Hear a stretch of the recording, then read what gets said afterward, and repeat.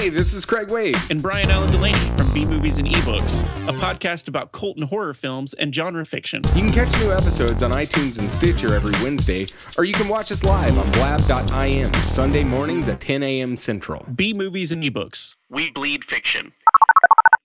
You're in a zombie apocalypse. You have one weapon, and it's not a gun. What is it? Like a scythe, a car. Grenades. Like a flare gun, maybe. Piranhas. Bat. A bat? Baseball bat. Hands down. Machete. It's obviously a Lobo. Loppers. Slingshot. Yeah. Like a ground-mounted slingshot that shoots bricks. Catch the 7 deadly questions on The Basement on a Hill. Hear all new episodes every Tuesday. The Basement on a Hill. Horror and comedy for people who hate horror comedies.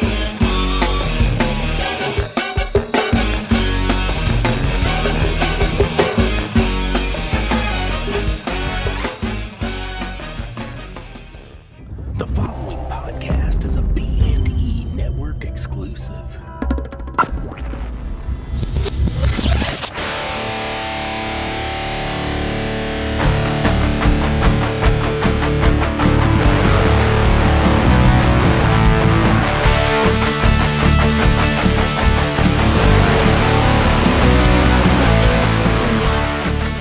Hey everybody, and welcome to Barely Living the Dream. Once again, I am your host, Mel House, and I'm pretty excited about this episode. Joining me today is somebody that I've been following for a while for various reasons, Lance Myers, aka Lance Fever.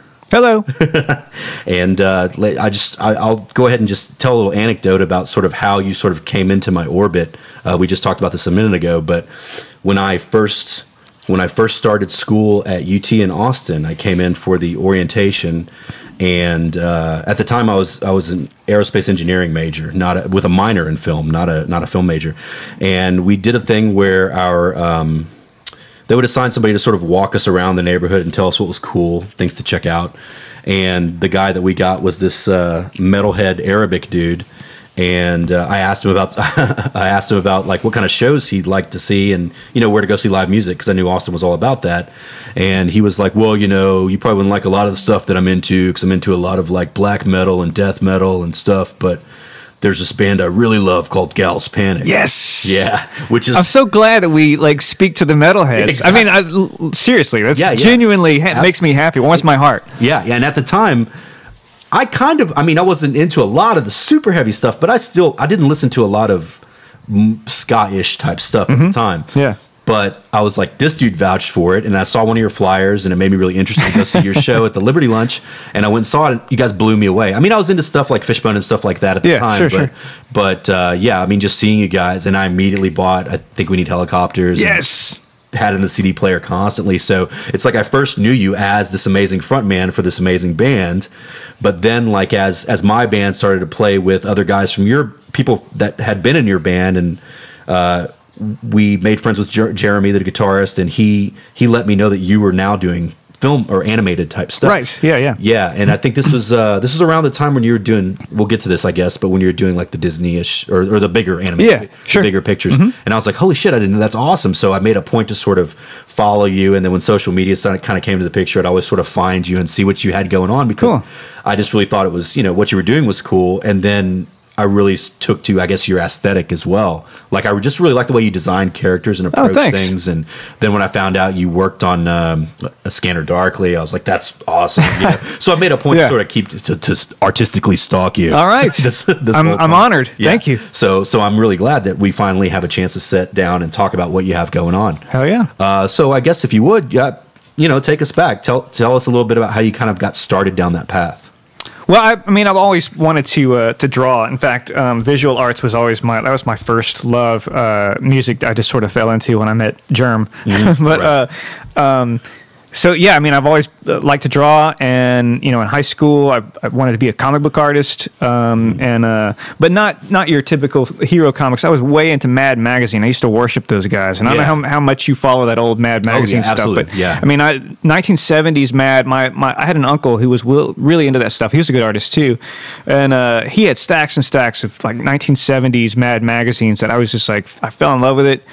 Loved Mort Drucker, Jack Davis, all those guys. Yeah. And so much so that I started writing to them, and I kind of became pen pals with Al Jaffe. He wrote me back, and like we wrote back, and I sent him stuff. He's the guy that does the floppy feet, like when. No, that's I always get him confused with. Yeah, that's Don Martin. Okay, right. Yeah, but you know what I'm talking about. I do. Yeah. So I worshipped all those guys. In fact, I even met William Gaines when I was I guess freshman in college. We took an art trip to New York, and inside the front cover of Mad Magazine, it tells where it's published. It's like on Madison Avenue. This building, it gives the address. So I went there just because I was interested. Right. And went to the building that it said, and there in the building directory it said Mad Magazine 13th floor. I just like, okay, I got in the elevator, and there was no 13th floor. It's like 11, going up to 11. It's like, okay, what's going on here? Well, I went ahead and explored the place and found like on like the third floor there was a different set of elevators. Went up there, sure enough, it opens up and there's this big gold sign that says Mad across the door. It's like, I've reached the promised land, So I'm walking down the hall towards it, and the door swings open, and here comes William Gaines, passes me in the hall. So yeah, met the big man, big man himself. But so I was way into comic books and stuff, and I started drawing comic strips. And my dad was teaching college in Nebraska. So I moved up to Nebraska for a couple of years, but my sister went to UT, and she was cutting out strips from the Daily Texan. And I don't know how much you follow what happens with the Daily Texan, but I mean, back in the early 90s, there was some mad, crazy talent doing strips for the Texan at the time. Yeah. I haven't really followed it since, but in the early 90s, there was Chris Ware, who, if you don't know who that is, it's like that you've got a lot of really great things ahead of you, because Chris Ware is an incredible graphic novelist, world-renowned artist at this point. It was Robert Rodriguez. The Robert Rodriguez was doing comic strips, for the Daily Texan. A guy named Tom King, who went on to write and direct SpongeBob and Futurama and did storyboards for The Simpsons. Jeanette Moreno, who also wound up doing storyboards for Futurama, The Simpsons. Walt Holcomb, who also went on to do stuff for Kid Notorious and I believe the Puffy Amayumi show, if you're familiar with that. Carl Greenblatt, who his baby was Chowder, if you're familiar with cartoons. And so, I mean, hotbed of major talent. So I was like, that's the place I need to be. So that's what brought me to Austin, was I was like seeing all this talent. So I aspired to write and draw my own strip in the Texan, and I came in and kind of tried to elbow in with, hey, me too. And then all those guys, I had a little, a little detour with the band and started writing music and a little bit about that little journey. But in the meantime, all those guys that I just mentioned were getting all interested in animation at the same time. And I was waiting tables between touring with the band. Right. And a couple of them came in and said, hey, why are you waiting tables? They've got this studio down the street that's doing animation. They're really, hard up for people. They need people to come in and help them finish this straight-to-DVD collection of animated films that they've got kind of under the gun to finish it. Right. I was like, all right, well, that sounds better than waiting tables. So I went down there, and they were doing on-the-job training for anybody who could draw. So I just showed them my portfolio, and they took me on. And a month later, so I got the job. They hired me up, and they were training me. A month later, they landed a big contract with Warner Brothers. Wow. So I was like perfect, like timing, right place, right time. A month into my first animation job, I was drawing Bugs Bunny for Space Jam. Wow. And and through through that studio, I worked on Space Jam, Anastasia, Quest for Camelot, Prince of Egypt, and it all kind of came at the right time too, because this was '96. The band was kind of wrapping up. We had some hard times. Lost Steve, who was big, had a big part in writing the songs. He was our drummer, and he left, and I don't know. It just felt like the magic had sort of fizzled a little bit. I mean, Gal Spanik was one of the greatest experiences of my life. I'll always treasure those memories. But, 96, it was starting to wrap up. Yeah. And I was having a little bit of an identity crisis. I was like, well, I've been doing this band thing. Right. And now who am I? Uh-huh. And luckily, the animation thing just fell in my lap. So, so that's how I've been making my living ever since. Not in feature films, but once the contract work with Warner Brothers dried up, moved over to video games because that's what this town has. Right. And that's Wow, it in a nutshell. I hope I didn't ramble. If you got too okay, thank you for joining us. No, that's great. More than you bargained for there. I Sorry. didn't realize that sort of like that you sort of jumped in the deep end like that. I just assumed that was, you did because I knew you did sequential art type stuff. I think I saw that on your website. I know you still kind of do a strip now that you put up every so often. Right. But I didn't realize that you kind of got that kind of on the job training to do the animation. That's pretty amazing. An accidental career, which I more I talk to people, the more I realize it's kind of how a lot of careers are formed. It's like just falling into it, really. Right, exactly. Like I just, this thing that I'm working on now, I'm the line producer on, and I actually turned around and I was like, because I never, no one goes to film school and goes, I want to be a line producer. You know right, what I mean? Yeah. But it just sort of pretty similar to that, I sort of fell into it and got trained. And now you're working with some pretty big names, right? Yeah. So so I definitely understand, but that's pretty mind blowing. I mean, because those are some big films you worked on, right out of the gate. Yeah. So what was it? I mean, I guess what was the hardest part about making the transition from doing, I guess, static quote unquote sequential art to moving into the animation world? Because at that time, you guys are still working with like cameras and stuff. You're not. We were on paper. Stacks of paper. It's incredibly time-consuming, really tedious work. It's like you work on a stack of paper and you try to get the animation just right, and then you bring the stack to the cameraman, and he, takes an hour or so to shoot it, on the stat camera thing, and then he comes and finds you and hands you a VHS tape. Of course, this is the mid-90s, Right. Hands you a VHS tape. You take the tape to the viewing room, pop it in, watch it again, watch it in slow motion, step through it, see what works, see what doesn't, then go back to your table and start, try to fix it. Right. And it's like this really long, labor-intensive process. It's really old school. I didn't even touch a computer until much later. Yeah. What was difficult about? I don't know. I mean, it's a completely different animal altogether. Right. Yeah. I mean, did you find it hard to? It was one of the things I've noticed. About the stuff you do. Even though some of the, a Boxer Story may not look exactly like the Ted Zone or whatever, but wow, I can still tell. Do you know this? I researched. That's great. Yeah. but I can still tell that it for the most part I can tell that's a Lance thing. Like he drew that. Like, was it hard for you to go from your style and your sensibilities to doing being on model for all that stuff, like doing the house version of Bugs Bunny that looks like Bugs Bunny? You know what I'm saying? I do. Yeah. Well, I mean, they take great pains to make sure you do. Yeah. You are on model, and they give the each. I mean, the entry level position is the cleanup department. So when I started there, I was in the cleanup department. So I'm not actually doing the motion. The motion is all spelled out for me by the animator in these really rough blue line drawings. Yeah, and then I take them, and it's my job specifically to make them look like the established Bugs Bunny. Okay, so I've got like this huge binder of Bugs Bunny from every angle and every expression, everything, so that you just got that on your desk the whole time, just thumbing through it, trying to match those expressions, and it gives you little guidelines as to like 3 whiskers here, and make sure that they're like this shouldn't be jagged here, make sure your line is this way, and so it's a whole style Bible that you have to really familiarize yourself with to get it right. But I mean, I took to it. It was interesting and fun and Okay, so after you did the work on the Warner Brothers movies, like what came after that? Like was the Linklater film directly soon after that? No. So we worked on all those films I just mentioned in just a span of about 2 years, and then, like I said, the work dried up. Warner Brothers stopped filming, because I guess what they did was they had a lot of satellite studios that they were just sort of like farming with the work out to, Right. and they kind of changed their format and decided to keep everything in house. And at that time, I decided I'd make a go of trying to work directly for them, and Yeah. I actually landed an interview at the London studio, Okay.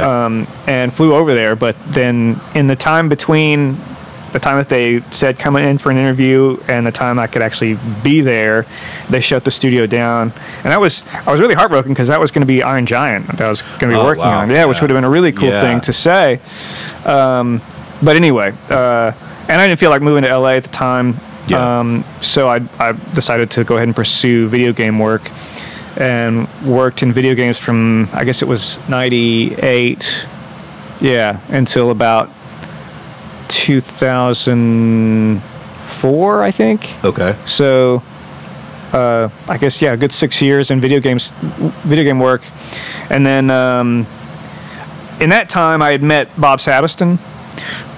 Excuse me. You know Bob? Yeah. Yeah. Okay. So, Waking Life, Bob Sabiston, and he, I met him because an old friend of mine from high school knew that I was doing animation, and she said, "Hey, I'm dating this guy who is also an animator. I'd like to introduce you guys." And I was like, "Okay."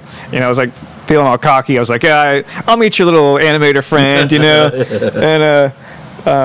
So I went over to his studio, and he showed me this short he was working on called Snack and Drink, and I could not believe my eyes. What he had written the software. This is MIT graduate, who had written the software, came up with the idea of how to do it, and animated himself using this software that he himself wrote, and it was just mind blowing. It was incredibly cool looking, and he was about to break ground on this feature film with Linklater, which was Waking Life, and he asked if I wanted to work on it, but I was employed over at a place called Human Code at the time, and I just didn't have the spare time to put in, which I wish I'd have done. But then, so I guess a couple years later, I was laid off from my job at Acclaim, and that's when he started on Scanner. Okay. So that's when I went over and started working for him. That was 2004. Right. I think 2004. Yeah, I think so. Okay. So yeah, I mean, it was a little lag time between. That was, yeah. And what did you do on A Scanner Darkly? I was hired just as a production artist, using the software that he had written to do the rotoscoping. But there was a little bit of a shakedown. It was kind of a weird little hiccup in the production, and a lot of the lead animators left. Okay. And so I became a lead animator. Again, so falling in. That's right. That's right. So I got title credit on that one, which was cool. And I actually remember seeing that in the theater, and not really. I don't think I knew that you were part of the movie for whatever reason. But I remember in the because we saw like a press screening of it or something, to where everybody was sort of making sure to stay there and watch the credits. Yeah. Yeah, and I was like, Lance Meyer, are you fucking kidding me? Yes. So yeah, I remember seeing your name on the roll there. That was one of the funnest jobs I've ever had. It was super fun because,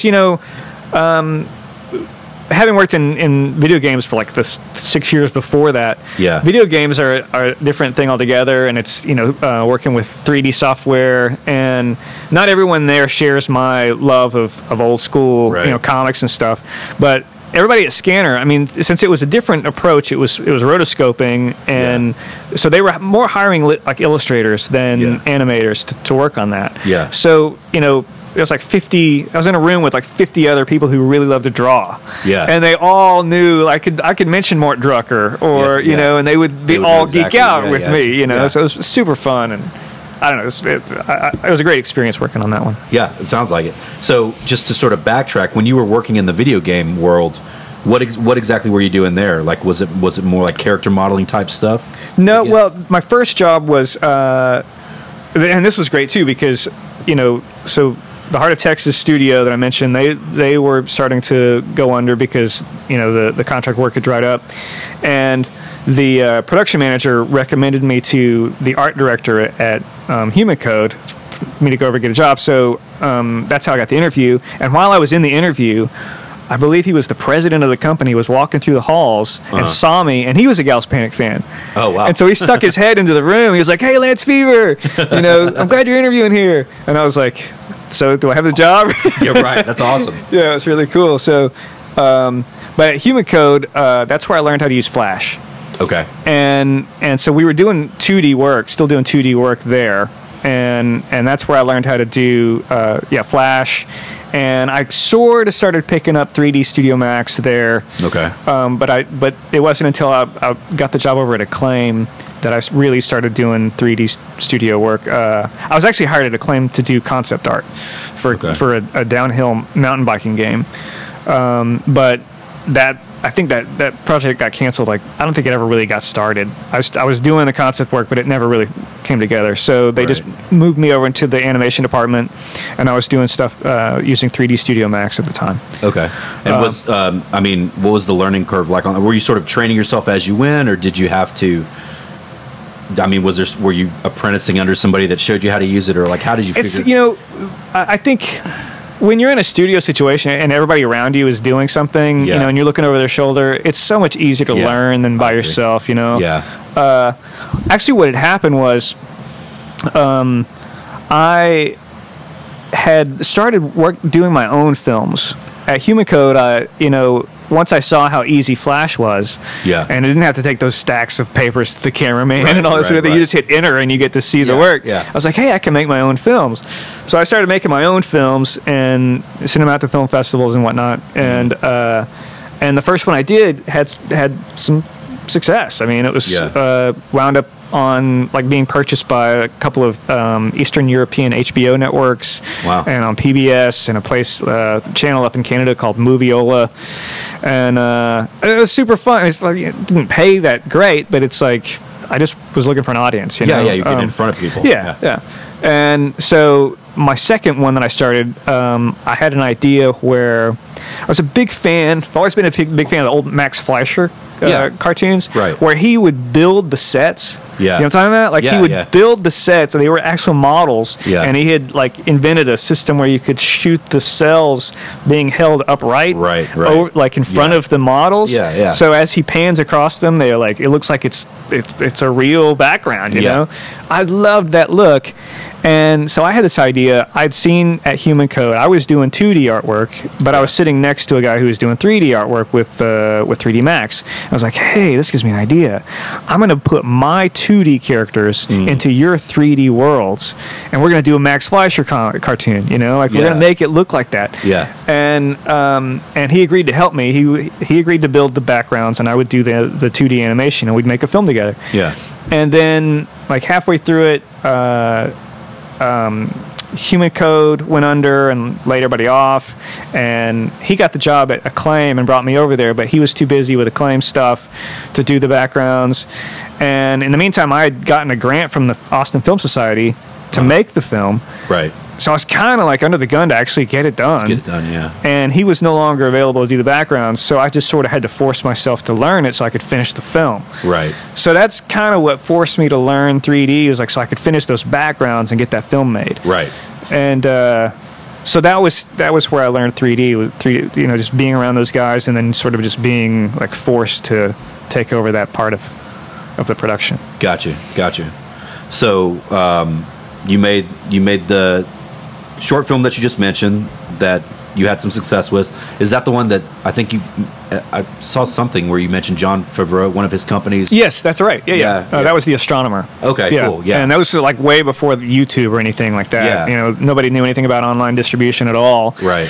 And including Jon Favreau, I guess, because they were talking about this big new world of online distribution, but what really it wound up selling to these HBO networks. Right. And stuff. Yeah. Right. And what was after that for you? Okay. So Acclaim. Okay. And like I said, when I was at Acclaim, they shifted me over to the animation department there. Then Scanner. Okay. And of course, Scanner was only a year-long, deal, because once the film's over, you're done. And then I wound up over at a place called Fizz Factor, where we did Nintendo DS games. Okay. Yeah. And still sort of doing the same thing you were doing at the other. Right, but at Fizz Factor, I became the art director of the studio. So Okay. So I was doing a lot of things: concept art, animation, whatever needed to be done. Okay. And for the handheld DS games, which is super fun, you know. Right. Year-long production schedule, you know, small teams, you know, that was nice. Okay. Cool. Yeah. And then where did I guess we mentioned the TED Zone earlier. Like where did sort of Right. That was during when I was at Fizz Factor. TED Zone came along. I had And is that something you did sort of on your own time, or was that something you were working on during the day? yeah, spare For the day time. job. Yes, cracks in the schedule fill with TED Zone. Yeah, got you. Yeah. Yeah. So yeah, that was a fun deal and paid actually pretty well. Yeah. You know, so the guys from it's like an offshoot of the Adult Swim William Street Studios. Right. Actually, they flew me out there. I got to like tour the William Street Studios and see all the Adult Swim productions and everything. Yeah. That was great. So is that something they tapped you to do? Is that something you started doing and they got interested in and then bought? It's kind of a weird story. Okay, so I guess it goes back to the fact that my daughter was going to a rock and roll camp. Mm-hmm. And while we were at one of her little recitals or whatever you call it, concerts, I saw Mike Judge there. Okay. And my wife was like, "Hey, that's Mike Judge. Go make friends with him." You know, I was like, "Okay." So it turns out his daughter was going there too. Yeah. So I started seeing him at all the concerts and stuff, and we started talking, and I invited him to come see one of my films was showing at South by, and he came to see that, and he's you know, nice guy. Yeah. So I guess what had happened was a guy in town, a filmmaker in town, had been working with, I guess one of his friends was working for Super Deluxe, which was the William Street Studio offshoot thing that put the TED Zone together. Right. So this filmmaker contacted Mike Judge's studio asking for a recommendation, like who out there in Austin can animate my film, my little web series. Okay. And Mike said me. So Mike pointed him in my direction. And so he called me up and said, "Hey, Super Deluxe is this new website and they want me to do this web series. Can you animate it?" And we talked and we negotiated a little bit, but it turns out he didn't, I saw his project. I thought it was cool. And I kind of was like, for me, I don't know if I would call it a control freak situation. It's like kind of thing. It's like he showed me the script. I was like, okay, I can cast this. I can take these people. I can find your voice actors. I can storyboard it. I can animate it. I can do everything you need me to do to make this come together. You pay me, and I come back with a project. You know, that's how I wanted to operate. And I don't think he wanted to operate that way. Yeah. So, I mean, it was cool and everything, but it just didn't work out. Yeah. But that's what put me on their radar. And they saw that I had they asked me, because I'd showed them like samples of my work and said, I might be working with this guy. I don't know. It's like, long story short, that's, we're already long. But anyway. No, that's fine. It's totally fine. Yeah. So that's how I wound up with, hooking up with those guys. I pitched them the idea of the TED Zone. And they saw it and said, "I've got just the voice actor for you." And that's how I wound up working with Toby Radloff. Okay. Are you familiar with Toby Radloff? Yeah. So they hooked me up with Toby. Toby was in Cleveland. And they found me an audio or a recording studio there, and I would just phone in, and Toby would be there, and I'd direct him over the phone. Wow. It was super fun, He was a cool guy. Cool. So I guess at what point during this time do you start sort of thinking about doing a Boxer Story? I actually wrote Boxer Story like 25 years ago. Wrote it a long time ago. Actually, it was a little. I wrote it as like a little graphic novel story. Okay, that was my next question. Yeah, back when I was still doing comics, and stuff, and I had even done a little thing that was published in a little. A friend of mine had put together this monthly collection of comics, and so my first Boxer Story thing was like this little 1-page thing that introduced to me the Boxer. Okay. And so that was something that kind of percolated, and when I wrote it, it was like this, mammoth project. It was like, 20, 30-page story. Yeah. And I thought, there's no way I can animate this by myself. 20 minutes of animation by myself, I don't think so. And then, I did the Astronomer, and then I did Subsidized Fate, which I mentioned before. I started doing my own study, and then 6 to 9 episodes of Ted Zone. Yeah. And I look back and I realized, well, if you put all those together, right, that's at least half an hour of work. Right. If I had started animating this thing, it'd be done by now. So I went ahead and dove in and decided to try to make it. And sure enough, it's taken me many years, but it's getting there. Yeah, for sure. Just to backtrack, just so people get an idea of the time, like when you do a short film like The Astronomer or one of the others, from start to finish, how long would that normally take you? The Astronomer took me 2 years. Okay. But I mean, looking back on it, I could have done it. Like knowing what I know now, I could do it. That was your first. That was my first one. Yeah. And I was doing it in my spare time, and just by myself in the evenings and whatnot. And again, if faced with that kind of production right now, I could probably do it in 4 or 5 months. Yeah. And you said you did that in Flash? In Flash, yeah. In Flash. Okay. Flash, After Effects, and Premiere. Okay, got you.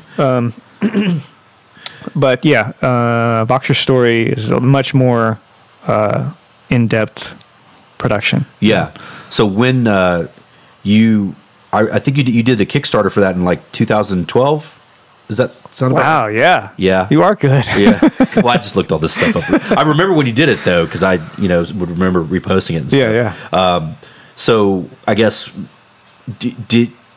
at what point did you sit down, sort of rewrite the script and then cast it and do all those things you just talked about doing with the Boxer Story? I mean, was that something you just said, okay, it's time to make this, or did you do that over a longer period of time? Well, I think I was a little bit discouraged by Ted Zone because it was a super fun thing to do, and it was like my own work. I wrote it. I came up with all the characters. I mean, I did everything with it, and it was mine, and I pitched it, and somebody liked it enough to buy it. Right. And buy 9 episodes of it, which was super cool. Some of it wound up on Adult Swim, and it was just like, wow, that's so incredible. I was really happy. But there was still a part of me that was the whole time waiting for that phone call to say, we love Ted Zone so much, we're going to make it into a TV show. Right. That was like, and when that call never came, I was kind of like, am I really any good at this? Is like, why wasn't this my, Aqua Teen Hunger Force? Yeah. Like, I can relate in a different way, but I can totally relate to that. Yeah. And so, and they were always worried about the numbers, like how many hits did you get? How many, and how can we tweak this and get more jokes in it? And how can we make this, more palatable and whatnot? And I was kind of just put off by the whole thing. Yeah.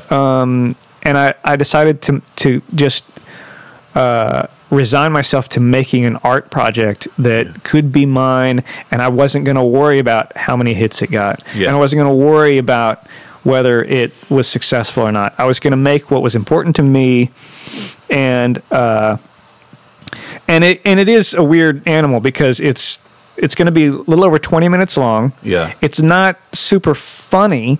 It is a little bit of a funny idea, but it wasn't written to be a super laugh out loud comedy. It was written to be an interesting story. Yeah. And it's not going to be easy to program in a festival, and it's not going to be easy to find like a specific audience for it. Yeah. So it's not going to be a commercial success at all. Or maybe not. I don't know. Right, yeah, you never know. But the point is that I'm not worried about any of that stuff. What I want to make is a story that I think is interesting and cool. Right. So I can just win my Academy Award and go back to work. Got you. I'm on board. So what was it that drew you, even back when you did the comic book or graphic novel version of it? What was it that drew you to the Boxer Story, like specifically? Like, is that just something that's always you've been into, or is it based on somebody you know? Or no, I don't know, man. I think it has to do with anybody who's ever tried to follow their dream, and there's such a minefield of some people will say never give up, always follow your dream, and then some people will actually come out and say maybe this isn't for you, it's a Simon Cowell kind of thing. It's like and you're doing them a favor by telling these people who really aren't as talented as they want to be to just maybe this isn't for you, that sort of thing. There's those two approaches to those two aspects. There's also that, you know, like if you believe hard enough, you can do anything. Yeah. And therefore, if you're not doing anything you want, then you're not believing hard enough. So somehow it's your fault. Mm-hmm. You know? Yeah. All this like minefield of like, if you don't succeed at what you really, really pour your heart into, where do you go from there? How does it feel? How do you survive it? How do other people view you? Yeah. All sort of things. So Boxer Story is really about pursuing a dream when everything is stacked against you, and all those little pitfalls of like who's going to believe in you and who's not, right? And what's, you know, is it right for you to pursue something that you're sort of destined to not get? Yeah. Are you admirable for doing that, or are you a sucker for doing that? Or, you know, it's like all these things wrapped up. So I think, you know, it's at the, hopefully it'll speak to anyone who's ever like really tried that kind of thing. Right, you know? right. I don't know. Yeah, I mean, I think that I didn't think about these things, I guess, when I've watched the clips that I've watched, but you saying that, I totally see that in there, and I also think that that's probably what spoke to me about it. You know what I mean? Yeah, okay. Because I've gone through the same stuff. Yeah. You bring it up, you know what I mean? And I think it's, you know, what's interesting is I think that there's a lot of, there's room for a lot of stuff like that, or there's a hunger or a want for things like that are, those stories like that are honest. And it's like, what's funny is that the things that I've noticed that hit those notes the truest lately are animated things like like BoJack Horseman. I don't know if you ever watched it, but it's a huge show on Netflix. Like it's one of their Netflix produced things. Yeah. And it initially starts out as like a crazy like slapstick animated comedy about like anthropomorphic horse guy, but it quickly becomes like one of the most honest depictions of a person that's inherently a bad person trying to be a good person. Oh, okay, you know, yeah. How can this animated thing be hitting all these notes that live people, you know, like, but well, my favorite thing, I mean, I think a lot of people will agree with me. It seems to be doing very well. Is Rick and Morty? Oh, it's like, yeah. The next thing I was gonna bring. Shit! Again, the same thing happens. It's like you're watching it for the crazy out there jokes, but then like things hit you so hard. There's so much of that that's so haunting and just hits you like in a deeper, weirder place than you expect it to. You know? Right. Like the button on the end of the one episode where Rick goes in the garage and sets the thing up to like kill himself, and then he passes out. You know, barely misses. I'm like, how did I just watch? Well, I love the there's so many things that I love about it, but the one, like when he's Tiny Rick. Oh yeah. And he's like screaming for help. Yeah, he's screaming like anytime he does something artistic, the cry for help comes through. Right. And Morty's the only one who notices. Right, you know. Right. Yeah. There's something really haunting about that. Yes. You know. Yeah. And I dig that stuff, and it seems like animation is sort of like the place where that's really bubbling up and, you know, shining, because, you know, you have, I guess, a little more latitude, or, you know, maybe I don't want to say the stakes aren't as high, but you know what I mean? Like, you don't have to worry about it being such a commercial product, you know, like a big blockbuster movie. Right. It has to be so milquetoast in its message. You know what I mean? Like, you can do some more complicated things. But the reason I ask about the Boxer thing is like another thing that I noticed and again, like all I've seen are the little clips that you put up, but it just seems so real in a sense that, you know, like it seems like it would belong like along some of the other great boxing stories. You know what I mean? I believe that this guy is a guy that's trying to be a good boxer, and it's like even down to the little clip you have on your site where he's hitting the speed bag in the trailer park. And I only say this because, like, for a while when I was younger, I'd boxed for a while. And his stance is like he's doing it, like it looks like he's really boxing. Oh, cool, you know? You know, like his feet are pointing the right way. And so I'm like, this guy really took care to make this a real thing. You know, so that's why I was asking to see it. Well, and I think, you know, it's trying to play towards. I think it's a little bit of a remnant of a series of strips I was doing, you know, 20 years ago, or whenever it was, I was first coming up with this story. I was trying to play with different cultural things, like you know, when you think of boxer movies, there's always going to be certain elements in there, you know, and I think a lot of that was established by the popularity of the Rocky movies. You know, it's like you got the trainer, you got the, you know, down and out, you know, like lower class, you know, guy who's really trying to break out, and just a a lot of Americana culture, you know, like lower class Americana culture, you know, that's going into it. And at the time, I was juxtaposed. I was doing things with like gangster types where there's like really entrenched in like that's just an example, like really entrenched in some sort of Italian mafioso kind of thing. But then the guy that owes them money is an Indian statue, like Shiva or something. You know, it's like, or I did a comic strip where it was like a treasure hunt, and there were these this captain of this ship who was looking for a treasure, and his ship was being taken over by a government agency that was going to try to find the treasure first. And you know, the authority figures in the government were like the tiki head statues, where it's like trying to like juxtapose weird cultural elements where they don't belong. And so I was playing around with that in Boxer Story too, where it, like really entrenched in that culture of, you know, like all your famous boxer stories with up and coming, you know, lower class guy who's not the smartest, but then throw in some sort of like really absurd element. Right. And that was sort of the birth of a Boxer Story. Gotcha. And so I don't know where I was going with that, but no. You're talking about the boxer element of it and where that's coming from. Yeah, you know? Absolutely. So, and you mentioned, so you did the Kickstarter in 2012. It was successful, as I recall. Yes, it was. Mm-hmm. Okay. So, and I think you mentioned, and I saw that you should be finished with the animation this year, right? The plan is to have it done by middle of next year, which is 2017. Okay, yep. Got you. And are you still working within Flash and After Effects? Yep. Yeah, all that same? Yep. Okay. Same thing. Cool. And are you still doing it all yourself, or did you have to hire on other people to help you? When I got the Kickstarter money, I was really in hopes that I'd be able to just knock it out by hiring a little team. Yeah. But whenever I would get somebody who said that they were interested, as soon as they saw how tedious, because I'm using Flash, I'm not using any of the tweening effects. Right. I'm doing it old school, as if I were working on a light table. Gotcha. But I'm just using a Wacom tablet instead. Yeah. So I'm like not using any of the time saving techniques. Right. It's like very tedious drawing every frame by hand. Yeah. And every time I would show someone how I'm doing it, that was the last I talked to them.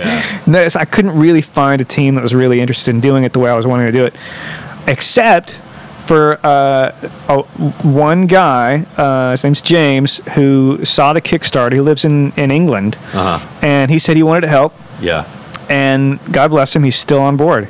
And I still send him scenes, and he's like, he paces himself because he has jobs too, But in his spare time, a couple months go by, and he'll send me the scene finished, and it looks great. Cool. So, I mean, I'm doing the lion's share of it. I'm doing, I'd say 95% of this whole thing is all my animation, but here and there you'll see work by this English guy who volunteered to help me out. Nice. Yeah. So how do you, in that process, I guess, how do you decide to delegate what he's going to get versus what you do? I mean, is there a specific thing that he does?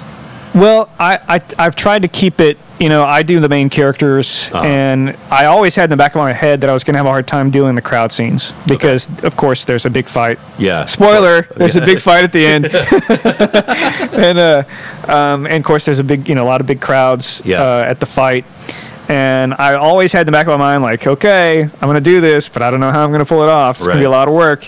And he's helped me out with the crowd scenes a lot. And so he does a lot of background work. And then I sent him one of the A scenes. Like, just recently, I had this very long scene. Turns out, like, some of the stuff I was sending him were walk cycles, and turns out he can do a really good walk cycle. And so I sent him like one of the main characters has this big major entry scene that I totally lifted out of Mean Streets.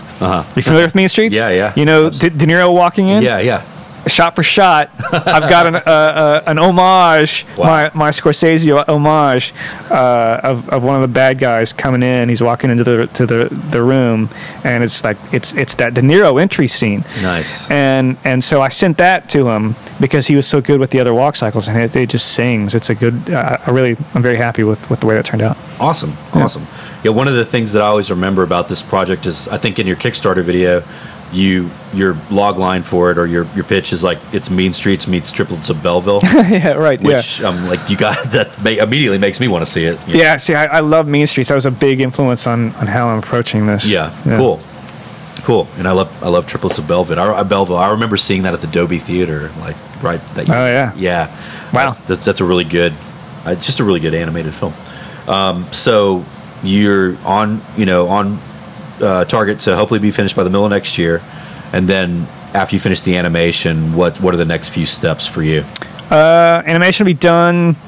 The next step would be sound design. Okay. I got a really great guy lined up. That his name's Louis Lino. He used to play with Nada Surf. Oh wow! And he's got a great studio here in town, and he's going to do the sound design for it. And then it's off to the festivals. Nice. Yeah. Nice. Cool. Well, I'm excited to see what it does. So in casting the roles, like did you kind of immediately, from working with a lot of people on the previous things that you did you kind of immediately know who was going to do what, or did you do casting sessions, or did you? I didn't do any casting sessions. I did have a vague idea of who I wanted to approach. Yeah. And I really hit it out of the park with the cast. Yeah. I mean, this is the best group of people I've ever worked with as far as voice acting. Yeah, I mean, I had a vague idea, and I got them all together. You know, with the Ted Zone stuff was a little bit rushed, and I was very happy with the way I got it done. But it was usually like, hey, guys, we're recording. Show up, at such and such time, and I'll hand you the script, and you can go in the booth. Right. Yeah. But with this, I actually workshopped it. I brought him in, invited him over. Like Austin. Yeah, cool. Invited him over, and we all had pizza and sat and did a reading and did it several times and tweaked it based on how it felt, and I think maybe some people traded roles here and there to get it really a good fit. Yeah, and it worked. Wow. I'm really happy with it. My wife does a great voice. Her father does an incredible voice. It's so good. And then I got a bunch of local actors and great. Yeah, awesome. Yeah, I can't wait to see what becomes of it, because I'm already hooked just by the little pieces. Thanks, man. And we'll at the end of the episode, we'll make sure to get your website out there. Oh, cool. Okay. Where people can go check it out. Yeah. So let's. You brought this up right before we started recording. Let's kind of go back to your other life and talk about what you're doing in the music biz. Yeah. Well, I had passed the torch for a little while to my daughter. My daughter is Ariel Abshire. She's a phenomenal musician. She's had several records out. Signed to a label at 16. Yeah. I think I mentioned she was at some rock camps. At the rock and roll camp, she caught the eye of why is his name escaping me? Country music legend, Alvin Crow. Okay. And she sang with Alvin Crow for a long time at the Broken Spoke, at the Austin Music Awards. She was with Alvin and his band. And then she broke off and started doing doing her own thing, and signed with a label out of San Diego when she was just 16. And now she's working on her 4th record. Wow. And she's incredible. So Ariel Abshire, everyone. Yeah, definitely. She's playing tomorrow night. Oh, cool. Yeah. Actually, no, tonight. I'm sorry, tonight. But I guess it won't be up there. Yeah, right. But keep an eye, because I've actually watched. Watched some of the YouTube videos that I think you've put up, and she is very, very good. Yeah, she's incredible. So so Ariel, and actually Ariel's singing on my new record. Germ and I put together a new band. Germ lives in Brooklyn now, and we had the idea to start kind of do the newfangled emailing each other, files and playing around, and that's how we've been writing some songs together. And they're really stupid, really short, really weird little tunes. That's sort of like no holds barred. You do anything you want to do. It's like that's the beauty. I think that my relationship with Germ has been so nurturing as far as the creativity goes, because I know I can send him anything, no matter how stupid it is, and he can make something cool out of it. Right. And I hope he feels the same about me. So we've put together a bunch of songs that way. And we've picked the best of the bunch. We've been doing that for years, and we've picked the best of the bunch, and we're going to re-record them and make them into sort of real songs. Yeah. We're both super heavily influenced by Guided by Voices. Okay. Cool. Ween. Yeah. Of course, Beastie Boys, that kind of thing, like that. That last track on Paul's Boutique. I never know how to even pronounce it. B-Boy Boulez or whatever it is, but you know what I'm talking about? Yeah. I always thought it said Bouillabaisse. Bouillabaisse, that's it. I think it's it. Yeah. I'm an idiot. But I know what you, so where it's like little snippets, because that track is little, like just little parts of songs that they sort of mash together. Yeah. And I always felt that way about the Guided by Voices, like album B1000, which is, I don't know if you're familiar with those I'm guys. not familiar with that one, man. Oh my God, that's one of my favorite records of all time. Just little snippets of songs that are just sort of mashed together, like, and Ween for their just home recording, just not caring how silly it sounds. Yeah. You guys kind of do that on that last track. That's right. Lance and Germ fuck around. The Lance and Germ fuck around. That's exactly what this record's going to be like. It's like if you took, a whole record of that. Okay. That's what this is. Yeah. And it's funny because there are times in my life where I've been ever since I got that record, where I've been doing, you do something and something will pop in your head and you start singing it and not even, and I'll be like, power has made a cola out of you. I'm like, what is that song stuck? But you've gotten stuck. I'm making a difference in the world. Making a difference in the world and enhancing my productivity in some small way. So yeah, that's cool, man. So the band's called A Monstrous Guts. That's the duo that we've put together is called A Monstrous Guts. And Ariel sings on the record. I went into the studio with Louis Lino, the guy who's doing my sound design. Went in the studio with him last week, and Ariel came along, and she's singing on it, and Germ's doing all the music himself, and I'm doing all the vocals, and then Germ's actually coming to town in a couple of weeks, and we're going to sit and finish it up together. Cool. Just me and him doing silly stuff together in the studio, and it's going to be awesome. Cool. Yeah. Looking forward to it. So, yeah, man, I'm so glad I got to talk to you because thanks for having me. Yeah. I love talking about this stuff, and I have no idea if any of it's interesting to anybody out there. Yeah. It's interesting to me, Lance. Thank you. It's interesting to me. So is film wise, I guess, movie before we skip past that. So after A Boxer Store, is there anything else you're working on, or I know that's filling your life right now, but is there anything else that's sort of coming down the road that we haven't mentioned yet? I don't have anything on the horizon as far as all my energy is going into Boxer Story and A Monstrous Guts. Cool. And I work for my day job is at Spacetime, still working on mobile phone games. Yeah. In the meantime, it's a great studio. I love those guys over there. Cool. But yeah, that's what I've been working on. Okay, cool.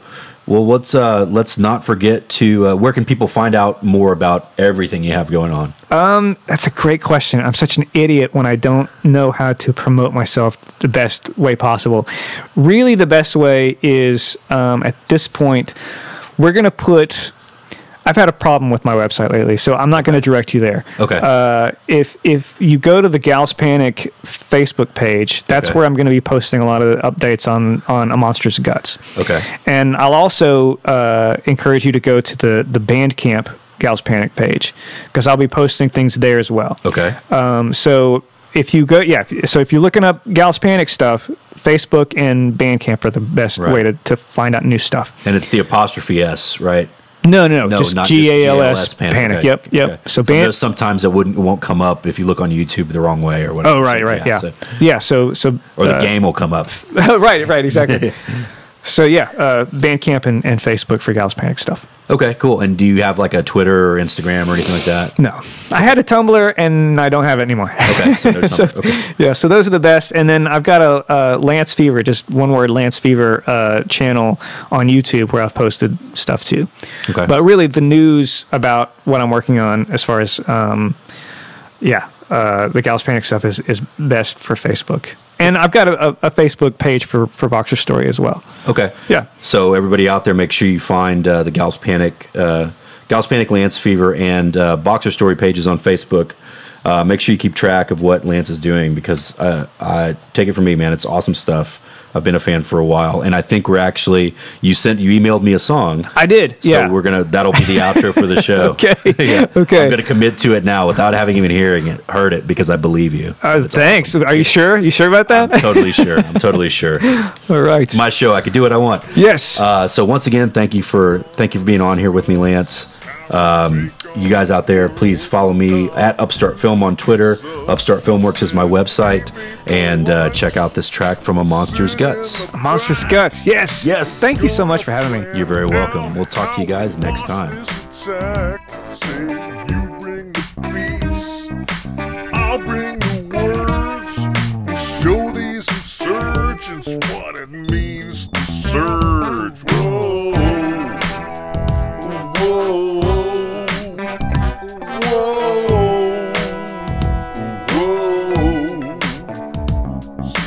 First it's tacos, then it's the world.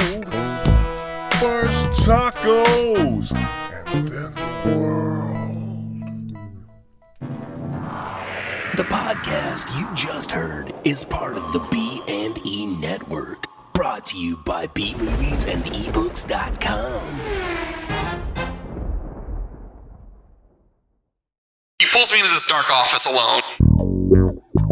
He lays me down, and he's like, take off your shirt. He was good. He was a professional. Jason's warm. He loops me all up, gets it done. And he's rubbing this thing all over. He was very gentle with me. I'm about to pass out. Dude's taking forever. And now I'm slightly out of breath. He squirts me down all over my belly. But he did say that I didn't have to put my shirt back on, which was weird. Oh, yeah. They also talk about comics. Long Box Small Talk, weekly on bmoviesandebooks.com.